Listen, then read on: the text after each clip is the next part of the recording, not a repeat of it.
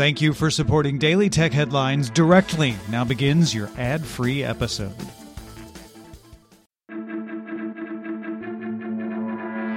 These are the Daily Tech Headlines for Friday, February 12th, 2021. I'm Rich Stroffolino. Apple released its first AR experience for Apple TV Plus for All Mankind Time Capsule, available in the US now with more regions to follow. The app lets users interact with virtual objects set in the real world and includes exclusive experiences for LiDAR-equipped iPad Pro, iPhone 12 Pro, and the iPhone 12 Pro Max. In a follow-up to the hack on a Florida water treatment plant, a cybersecurity advisory from Massachusetts now says the SCADA control system were accessed by TeamViewer, where all the connected computers shared the same password and had no firewall protection installed, so any current or former employee could adjust the entire town's water supply from anywhere.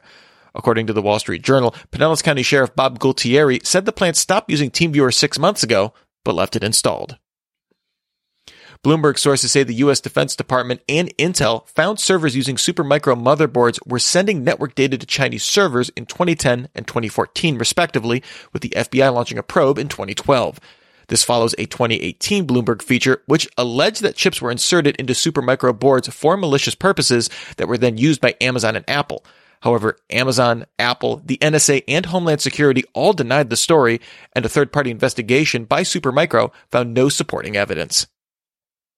As part of its Q1 earnings, Disney disclosed Disney Plus surpassed 94.9 million subscribers, surpassing its launch goal of 60 to 90 million subscribers by 2024. Disney now expects Disney Plus will have 230 to 260 million subscribers by 2024. The analysts at Sensor Tower report that spending on the top 100 non-game subscription-based apps increased 34% of the year in 2020 to $13 billion, accounting for about 11.7% of all in-app purchases.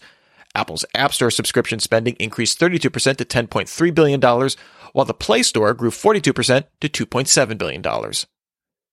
The analysts at NPD Group found that the Nintendo Switch sold the most console units in January, the most for the month since the Nintendo Wii in 2010. However, the PS5 had the highest dollar sales in the month, breaking the previous record set by the Nintendo Wii in 2009. Facebook said it's limiting the reach of content posted by the Myanmar military, enforcing its policy on repeat misinformation offenders. The company also suspended Myanmar government agencies' ability to ask Facebook for content removal through channels reserved for authorities. Google updated Google Photos on Android to now offer Google One subscribers access to machine learning-powered editing tools previously available only to Pixel device owners. Google also said iOS and Android Google Photos apps will get more feature parity in the coming months, with the iOS version getting an updated photo editor and Android getting a revamped video editor. The Videoland Foundation announced version 4.0 of its popular VLC media player will arrive in the next few months, with a redesigned UI featuring modernized icons and transparent interface elements. The developers are also working on a version to run inside a web page using WebAssembly and supporting extensions to offer third-party videos from online sources. Microsoft reported that the number of malicious web shells installed on web servers doubled since August 2020, with the company detecting roughly 140,000 web shells per month. The company recommends organizations patch public-facing systems, extend antivirus protections to servers rather than just endpoints, and segment networks to limit the damage a web shell can do. And finally, NVIDIA confirmed that it's supplying RTX 2060 and GTX 1050 Ti graphics cards to its board partners to meet the market demand from the ongoing chip shortage.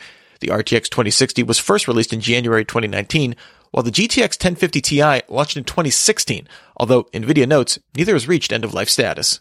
Remember, for more discussion of the tech news of the day, subscribe to Daily Tech News Show at dailytechnewsshow.com. You can find show notes there and links to all these headlines there as well. Thanks for listening. We'll talk to you next time. And from all of us here at Daily Tech Headlines, remember, have a super sparkly day.